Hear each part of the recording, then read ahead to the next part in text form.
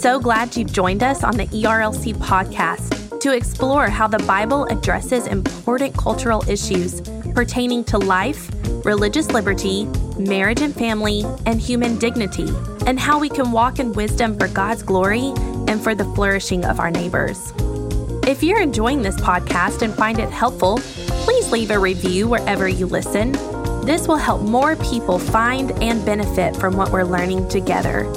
We are grateful for the time you take to join us for these conversations.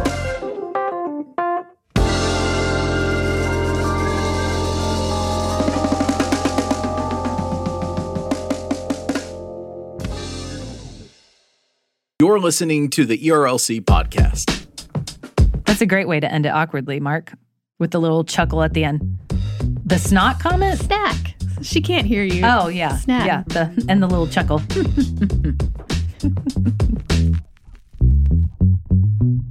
Hello, and welcome back to this week's episode of the ERLC podcast, where each week we'll be talking about our work at the ERLC and focusing on what Christians should know about the things going on in the world.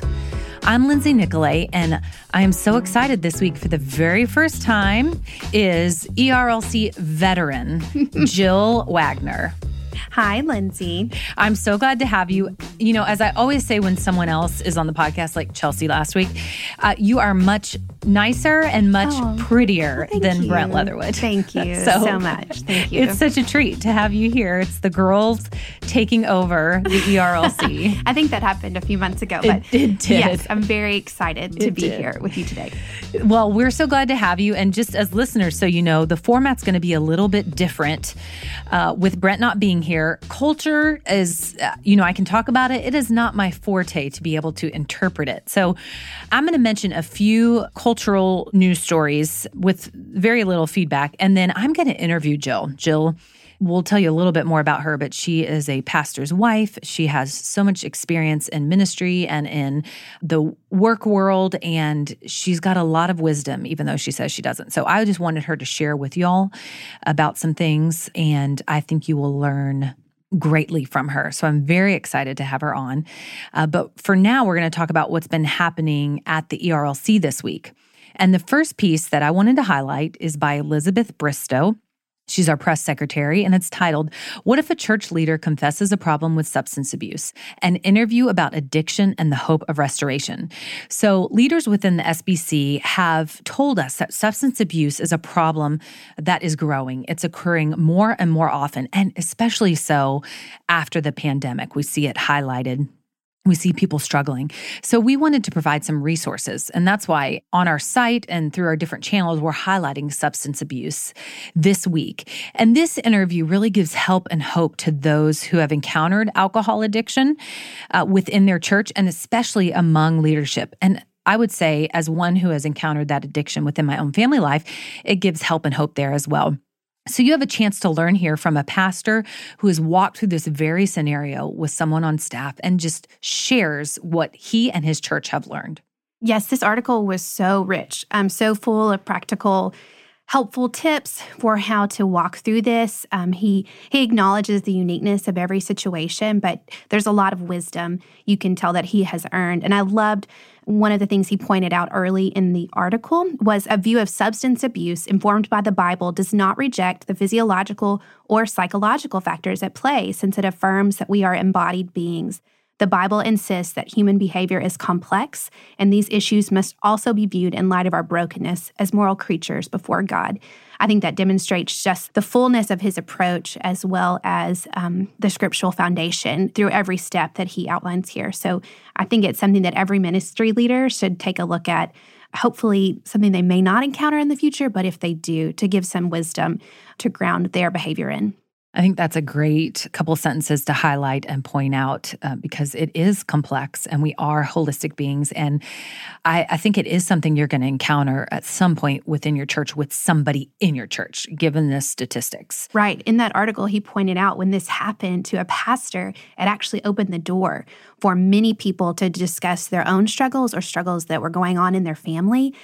So like all things, we see the Lord redeem a difficult situation and use it as a tool within their ministry to bring hope and restoration. That's so true. Jill, and something you've probably seen as a pastor's wife and through all of your years in church, and the Lord redeems the years that the locusts have eaten That's and stolen. Another point of redemption, an article that shows us how we can be involved in that, is by Sam Rainer, and it's titled, How You Can Help the Overlooked Children Affected by Substance Abuse, Foster Care and the Church. So Sam is a pastor in Florida, and he points out in this article that children are the overlooked victims of substance abuse. Many have lost parents or have been separated from them because of addiction.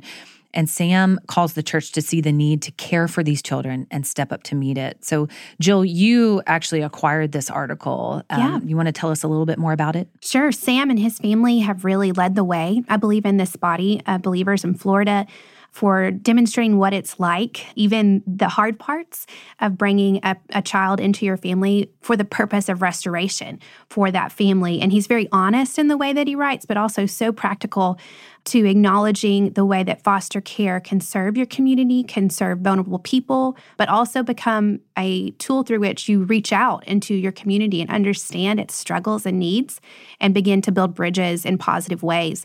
So I'm really grateful for him and his family and their ministry there, and for Sam to share. He shared with us before about some of the ways that their church ministers to their community that's been so impacted by heroin, I believe specifically. Mm-hmm. And so I'm thankful that he wrote this for us this week. Yeah, we are really thankful, and it's always refreshing and encouraging to see someone that is not only writing about something, talking about something theoretically, but is putting it into action. Absolutely. And this is an area where it is incredibly hard to do that. But as he says, as this church has gotten involved in foster care, they become a safe place for the community.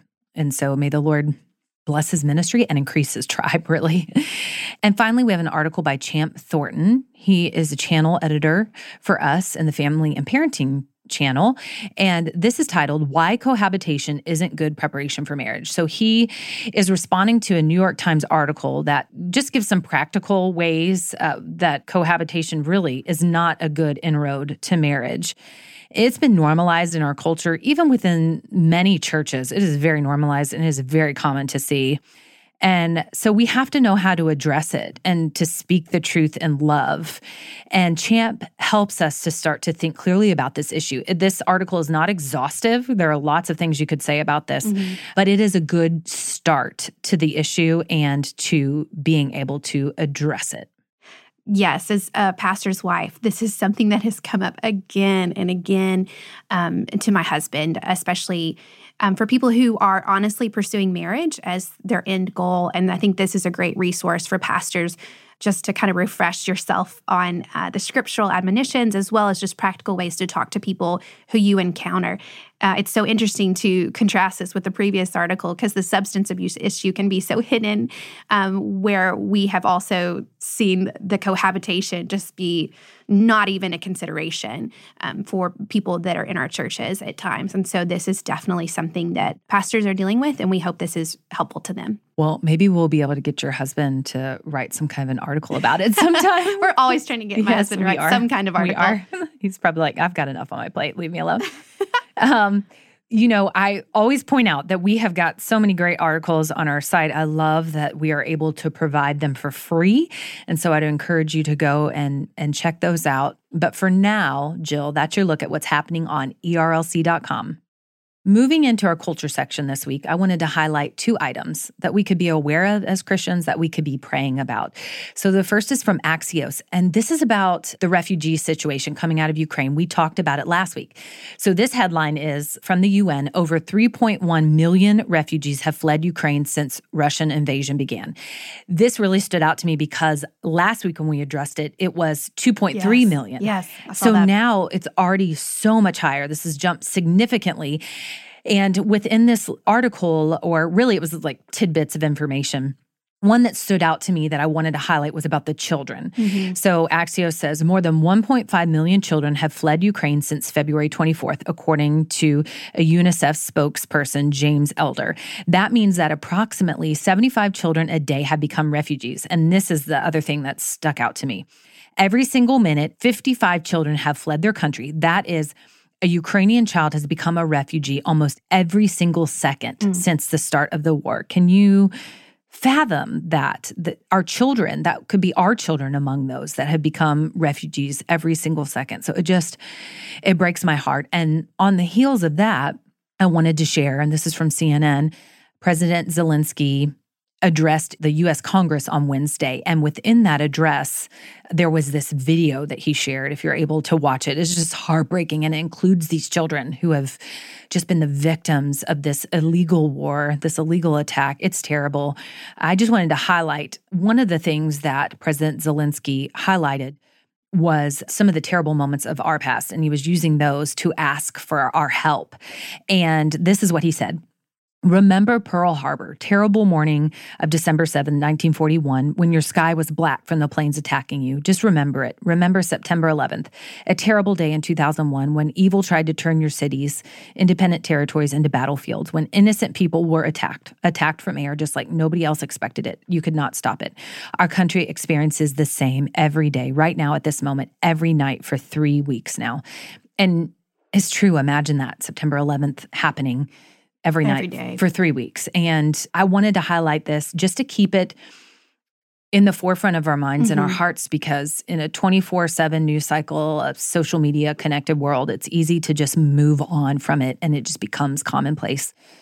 But it shouldn't be the case. And we should remember these children and these men and these women and the terror that they're living in and pray that the Lord would, in His mercy, bring it to an end quickly. Absolutely. Some women and I and our church have been working through the Psalms, some of the first Psalms, and it has become a great guide for my prayers. This is a group of women, and many of us have just been burdened by the situation in Ukraine. Like you said, there's so many things within our culture, social media or news, where we're seeing these images that break our hearts. And just remembering the Lord's care for the vulnerable, for the oppressed, and how He promises to protect those and rescue them.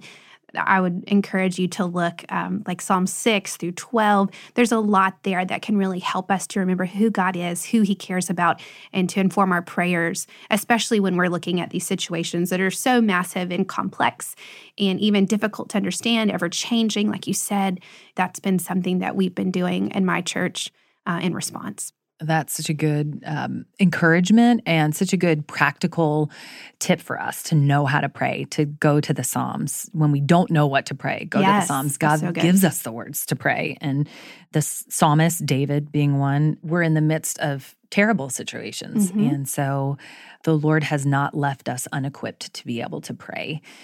So may the Lord help us.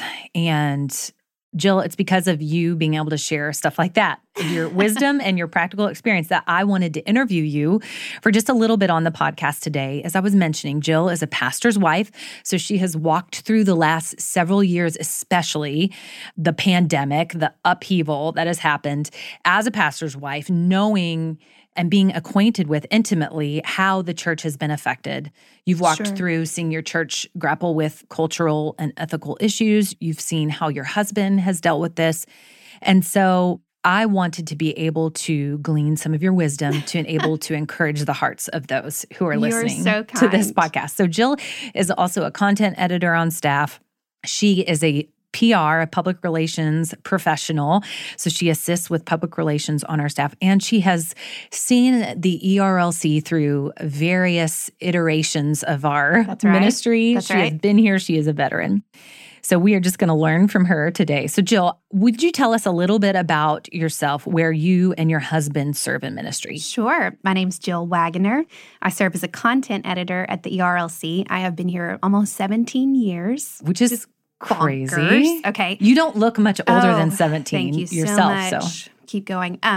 So 17 years, but my husband is Brant, and he serves as lead pastor at Fairview Church right outside Nashville. We're in Lebanon, Tennessee, and we've been there about 4 years. Brant and I have been married almost 14, served in ministry together for all of that time, and now we have 3 boys who are 10, 7, and 4. So we are busy, and it's so pretty wild at our house all the time. With that blonde hair. They're cute. Love it. They're real cute. But it's a lot of fun, and we stay pretty busy. Yes, you do. You stay so busy, and those boys are so cute. I loved getting your Christmas card picture. So you mentioned you stay busy, and you stay busy in very meaningful things, and you're engaged in ministry constantly. And in addition to ministering to your family, you are ministering to so many other people.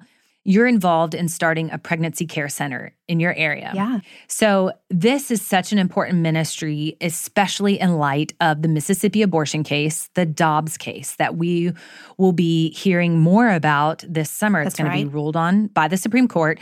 It's a once-in-a-generation case that may overturn the precedent set by Roe v. Wade and then supported by Casey. So it may overturn abortion as the law of the land. So will you tell us how this process has worked as far as starting the pregnancy care center? What have been the joys and challenges, and then what your advice would be to those who want to start a pregnancy care center in the area. So they didn't know it. The listeners of the podcast didn't know it, but this podcast actually lasts like 2 days because this is that first question is a lot. Story. Oh, okay. But I do love to tell this story because it's a story of God at work in our community, and it's been a privilege to be a part of it. So I think the first part of it, because anytime you are becoming active in your community, there's a lot of questions that you need to ask about your own time, right? So there's a lot of the story that's personal, but I think it's good to share. So when we moved in 2017, a whole upheaval of our life, right? My husband's in a new role, a new community. We moved in 2017. In 2018, I had that third baby, which kind of rocked my world. And at that time, I stepped back from some responsibilities here at work. And it was kind of a time where I felt untethered. I was searching for what God was doing in my life personally and where I should be serving. And I don't think I've mentioned the fact that where we live now, Lebanon, is actually my hometown. And it's my parents' hometown. Like, we are sixth generation Wilson County.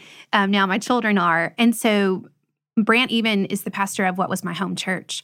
So this was a really unique moment. And to be honest with you, one I never saw coming, especially like as a young person thinking I was going to serve in ministry. I did not want to serve in Lebanon, Tennessee. I did not think that's what it meant. Right. I didn't even think I was going to be a pastor's wife. But here I was, pastor's wife, Lebanon, Tennessee, and just trying to discern what that meant for me in that moment. And of course, my family was the priority. But as we kind of inched out of that newborn infant kind of stage, first year of his life, I was searching and praying. A significant moment was actually an ERLC luncheon here in our office, and Andrew Peterson was the speaker. I'm pretty sure he was quoting Michael Card, but he said, "Your community defines your calling." Mm-hmm. And that's become kind of just this mantra for me. It helps me in decision-making now, even back then. And so that began to shape the way I prayed and the way I thought about the opportunities that I had in front of me. Also, in 2019, Alabama passed a law similar to the Dobbs law and was signed by their governor. It's been held up in the courts, but it basically banned abortion as well. And so that had risen to national news and was on my radar, but it was also just on the radar of the families, the women in my community group. And Matt Hawkins, our mutual friend, was our community group, still is my community group leader. And our Sunday morning class, entered into a conversation one day about that law, about the cultural changes, but also led us to think about our community specifically. So the women impacted directly by that law, who would they be where we lived? What resources would be available to them? Where would they go? We were thinking about uninsured women, specifically people facing at-risk and crisis pregnancies. So we didn't have answers. And that was kind of, upsetting in one way that we really didn't have clear answers for that. We had some guesses, but also within that conversation, there were a lot of women who were similar life stage as me, where we had invested a lot of time and energy, I say like in the past decade of my life, on raising children, on pregnancy care, on infancy, on breastfeeding. Has that ever been said on the podcast? I don't think so. Well, now it has. You might have to bleep it. Oh, no. Just kidding. On bottles, on education, on, all the things, sleep schedules. You're living it, Lindsay knows. Mm-hmm. And we saw that as a resource that we wanted to give back to God, that we wanted him to steward. And we knew that it had been given to us, right? We all have those people who have helped us in those early days navigate the challenges. And our hearts kind of broke thinking that there were people that didn't have what we had in sense of community, as well as just knowledge. So it really was the women who got motivated in that moment. And we set out to start learning what was available in our community. as well as praying. And I want to say that this whole experience has been one of the most profound prayer experiences of my life. And I think our culture, we can just kind of say that and move on. But I have a prayer card where I wrote in 2019, like, Lord, we want to extend the PCC to Lebanon. And we are seeing today that come to reality. Like, we're looking at properties and doors are about to open. And it's so rewarding to have that experience. And it's been so neat to pray with other people for that. So this is your recommendation for Paul Miller's The Praying Life. Yes, such a good book. That's so practical. It's so practical. And I think that it shaped me in that certain time, especially related to this effort. So we began to pray, and then we began to go out in our community. This was pre-COVID. It was 2019. And we visited places like our health department. We have a local Nashville area health clinic called Neighborhood Health. We found other churches serving pregnant women. There were other ministries coming at this from different angles. Like, we have a strong homeless ministry in my community. So they were aware and had helped pregnant women in times. But what we found is that there was a growing awareness for the need for a pregnancy care center in Lebanon. Lebanon is like a suburb of Nashville, but it's just a little further out, a little more rural. We didn't have the resources that Nashville has. And we also found people that had been praying for years for this to take place. And so to see the Lord move among a diverse group of people was so exciting. And that's really how it got started. We ended up at the Pregnancy Care Center in Old Hickory, Tennessee. This is kind of the community next door, but distinct, different county. And we met there Lisa Cathcart, our executive director, who was fantastic. She was impressive from day one, and she has been at every point in the road just godly, wise, and prayerful. And I think that's a note to make too. Like, when you find those people that are doing the work, the right work in the right way, that's who you partner up with. And Lisa told us they'd been praying about Lebanon. They'd been praying about our community and had hit some roadblocks, a variety of ways. And so we inquired to learn more about what they did, but also we came asking, how can our church or how can we as individuals help? And there were things that, like, we couldn't do. In the daytime, I couldn't go volunteer for 4 hours, right? But we had such a coalition by that point. There were things that we could do to get involved, and we hosted a prayer breakfast in our community and invited pastors to come. And between my having grown up there and Brant and his ministry since we had moved to town, and just friendships and relationships we had built, we had about 20 churches there. And Lisa presented their work. Some of our churches did not know they existed, and then talked about the vision for what we hope to do in Lebanon. So that was like this critical first step. And it's kind of evolved from there. The Pregnancy Care Center held its big banquet this last fall in Lebanon and talked explicitly and publicly about these plans. And at this point, we've been able to raise the equivalent of like its first year of ministry. And so we're hoping to open up doors this summer. And I joined the board officially, I think, in January of this year, just to help continue to steward this forward. But it's been a really exciting and wonderful experience. It's amazing. Amazing because you dream of things like that happening and the Lord using you in that way, but you just never know how it would all come together. And so it's just neat to see how the Lord in his timing used the prayers and the heart cry of those people that had been longing for that for so long.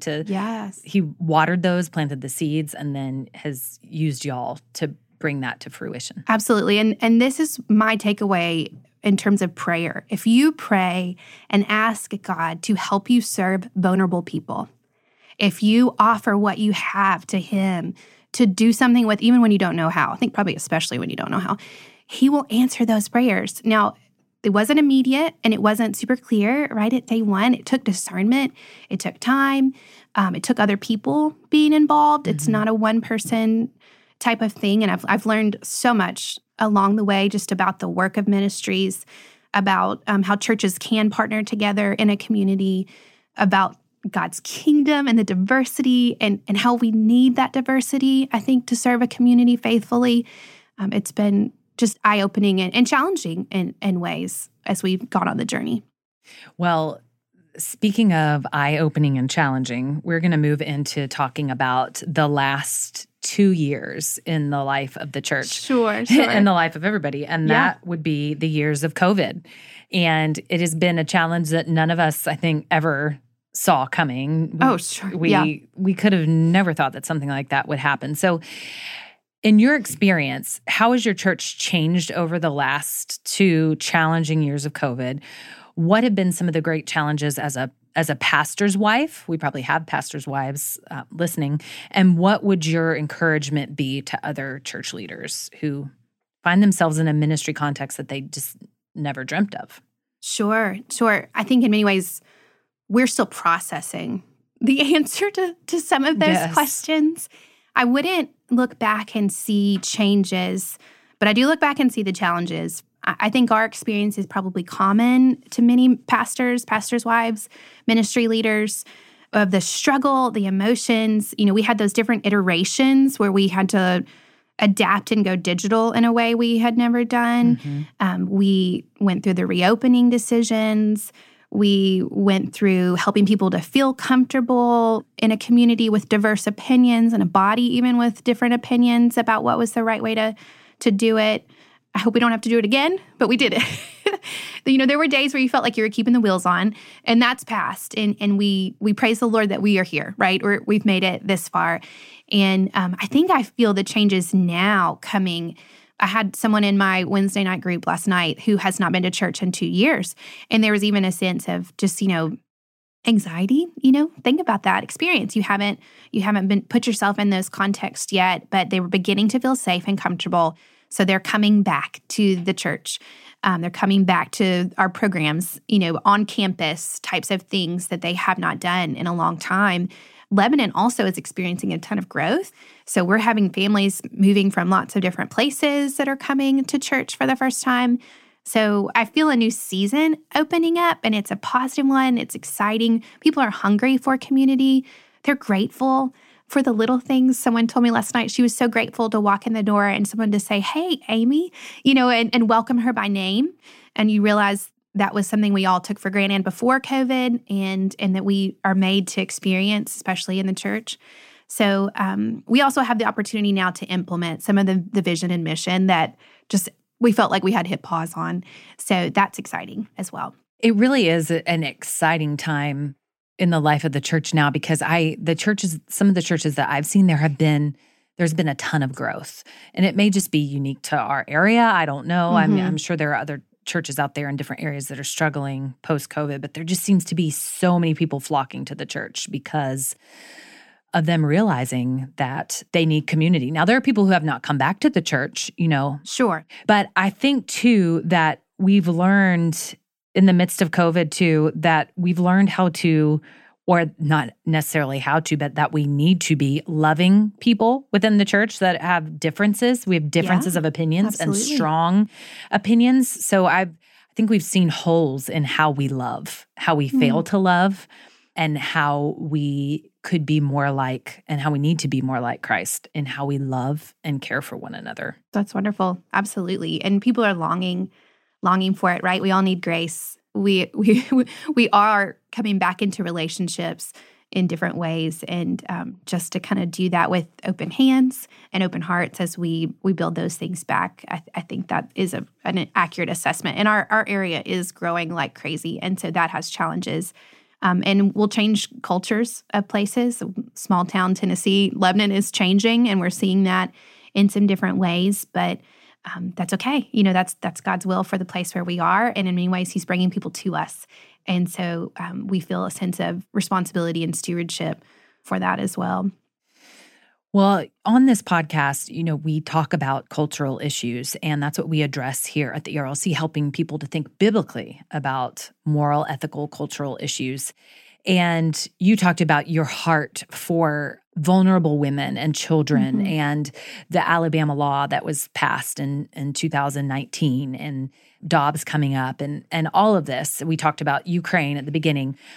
How do you develop and how do you and your husband help your church develop a care about these cultural issues, and how do you help them engage with these issues for the sake of Christ?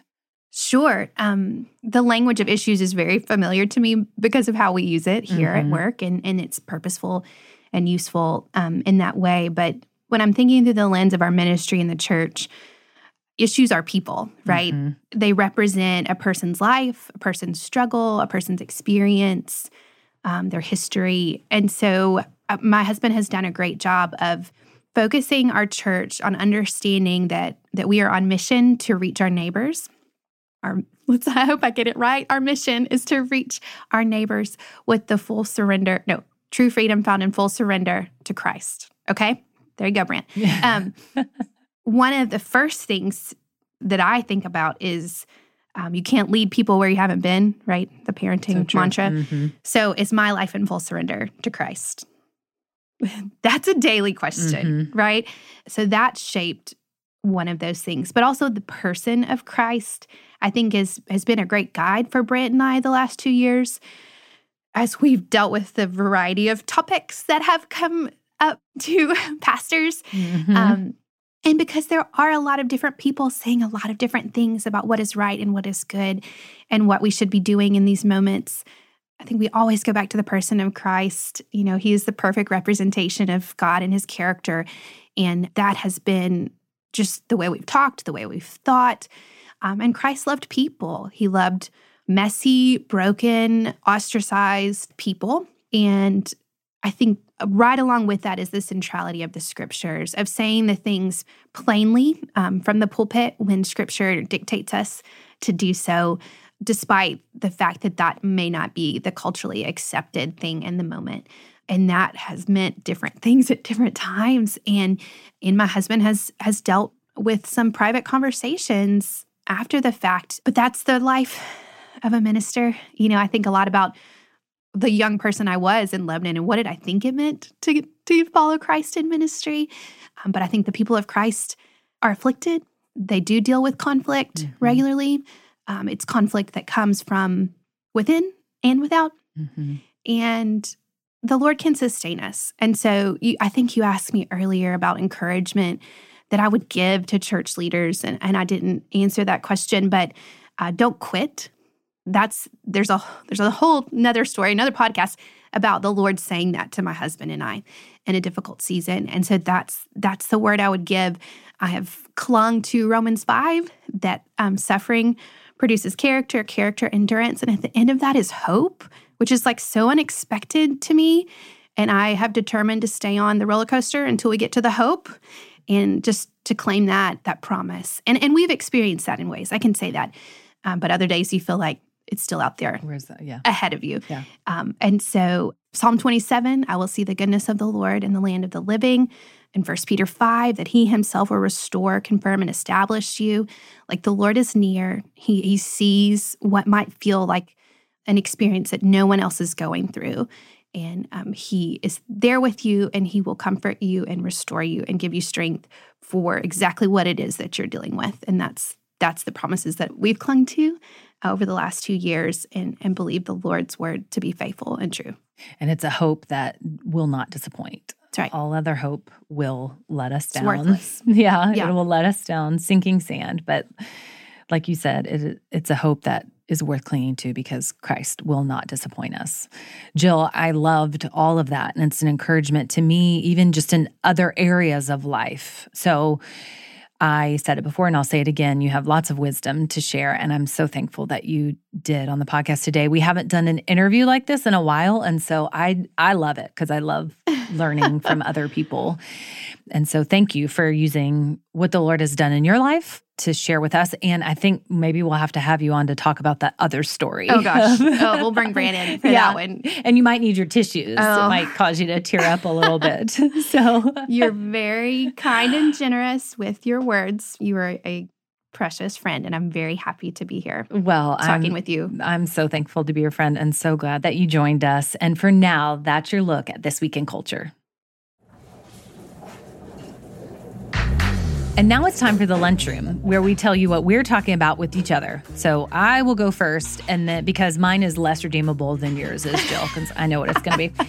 So this should be a part of the culture section too, but March Madness, how could I forget? March Madness starts today. How could Lindsay and I forget March Madness? We're so invested and involved. So knowledgeable. In basketball. And I'm sure that we could give like the science behind the picks and all that. So I just finished up my picks real quick here. She literally just hit submit before she started talking. So, but that's how you win the brackets. I think so. You just randomly pick. All my children have done their brackets. The 4-year-old, we would go through and we'd say, okay, Villanova or San Diego State. And he would like merge the two words together. That's He so like cute. Diego State. It was very cute. It was very cute. I love it. Well, I actually won one year here at the ERLC. And speaking of, Rachel Wiles, one of our colleagues, she's won several times, and she's actually reigning just champ. we can see her now She through the also window is here. a Malaysian basketball star, and we'll just leave that out there. She's a Malaysian basketball. You haven't heard this story? I have not. So we're Okay. going to have to. Can I tell it? Of course. Okay, so She's probably not going to appreciate this. She's gonna love it. Rachel is my BFF sister. We both started working here 17 years ago, 2 weeks apart. Okay, but we both went to Union University, and Rachel went on a mission trip to Malaysia. I think it was in the summertime, and they did some sports clinics, and somehow there was a miscommunication in the preparation for the trip, and they were just, conglomeration of students who'd signed up to do a trip. But it was understood that they were the Union basketball team, women's basketball team. So they had made different tournaments for them to play in. And so they just did. So Rachel, who is not a basketball player, it'd be like me and Lindsay. Tall. She's very tall. Me and Lindsay, we would be just the same right. in this scenario, played in basketball tournaments on behalf of Union. That is hilarious. Isn't it great? She Oh, man, is it tickles Malaysian. me. That is what her March Madness screen name should be. It is. Malaysian She did. basketball. That's She exactly did? what she did. Okay, I haven't seen it. You I gotta need to go look. Okay, I've got to go look.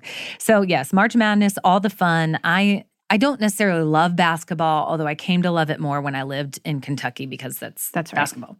But I do love when it comes down to the crunch in March Madness, and there's just so many exciting games, and you've got the personal stories behind it, and you have the parties where you get together and have food and watch. So I'm North really Carolina, just here for the food. that was our real introduction to Yes, March Madness. It was crazy. Yep. Same as Kentucky. Yes, So and I will take this opportunity to say the Lebanon High School basketball team is in the state not championship game. We're like one game away right now. So that's what I'm into that. My cousin Jim's the coach for the boys. Of course. But I know, small town. Of course. You know everybody. So we're so and you're pumped. I just connected. got the notice that my kids can get out of school for excuse to go to the game awesome. Friday. That's so fun. I love that. I love it. It's like 6 degrees of separation, not with Kevin Bacon, but with Jill Wagner when you live here in Nashville, Tennessee. In Wilson County. Only yeah. Wilson County. No. Extends beyond that. But so Jill, what are you going to tell us about here in the lunchroom? Okay. Well, this is kind of funny probably to any of my friends or people I go to church with because I talk about it all the time. I'm an evangelist for the Daily Audio Bible. I love it. Uh-huh. So it is a podcast or an app or website you can do. And that's how I listen to my Bible. And this is probably the 4th year I've done it. I'm very attached to the reader. His name's Brian. My husband, Justin, and his mom love the Daily Audio Bible. For Christmas, he got the Daily Audio Bible Photo book? Oh my gosh. Because he's also a photographer. Yes. So, yeah. I Isn't that didn't know funny? this. Uh-huh. Yep. Well, yeah, I'm a big fan. He lives in Spring Hill. He lives right here. Uh-huh. And I've done it for a number of years. In this season of life, it's what keeps me consistent in the scriptures. And Brian does a great job of just kind of, he's theatrical in a way. So you just really stay engaged. And I share it with all my friends. So do you listen to it on normal speed or like 1.5? It's 1 and 1/4. Okay. Just a touch. Okay. Just a touch. I can't do any faster than that. I can't understand. You can't My brain can't okay. process. And do you listen to it generally like you're in the car or you're walking around the house or? All of the above. Okay. This time of year, I really love to walk and listen to it. That's good for your brain to process things, but also just to get outside. And but I do a lot of driving. I'm an Uber driver in the afternoons with my children. That's what I like to say. An unpaid Uber driver. Unpaid, to get them to practices and pickups. And so sometimes I just listen. Then my kids know what that is. They want to listen to their stuff. They're like, "Are you listening to your Bible?" Because they want to listen to Slugs and Bugs or watch Batman on the TV. But I love it. Yeah. That's so fun. Well, I haven't tried it. I may have tried to listen to it once or twice, but I need to try it because Justin loves it. We have a book that the guy wrote on our shelf. And And then his mom just loves it. That's how she listens to her Bible too. And so she's attached to Brian or whoever it is. So he's great. So funny. I'm going to have to try this out for sure. So, so this is Evangelist Jill's call for all of y'all to download the Daily Audio Bible. There are many wonderful audio Bibles out there, but this one is at the top. Particularly attached. This one's at the top. Daily Audio Bible. Yes. So I'm going to have to try it out. And I told you that yours was more redeemable than mine. Sorry. I mean, March Madness is great. Oh, I love it too. But it's not necessarily going to help you grow spiritually. It'll help you grow physically because you eat all the snacks during March Madness. But I hope y'all will choose spiritual growth over physical growth after this lunchroom. Just a reminder, you can find links to all the things we talked about today in the show notes. And if you like the podcast, please consider helping us spread the word by sharing the episode on social media or going into your favorite podcast app and leaving us a rating and review. The ERLC podcast is a production of the Ethics and Religious Liberty Commission and is hosted by Lindsay Nicolay and Brent Leatherwood. Technical production provided by Owens Productions. It's edited and mixed by Mark Owens. And in addition to listening to the ERLC podcast, be sure to check out our other ERLC podcasts. The Digital Public Square airs every Monday, and its host is Jason Thacker, who is one of the leading voices on technology and ethics. And if you like staying informed about important policy decisions that matter to Southern Baptists, Capitol Conversations is our podcast directly from Capitol Hill, which is hosted by our colleague Chelsea Sobolik. Search for The Digital Public Square and Capitol Conversations wherever you listen to podcasts. Thanks again for listening, and we'll be back next week with more content.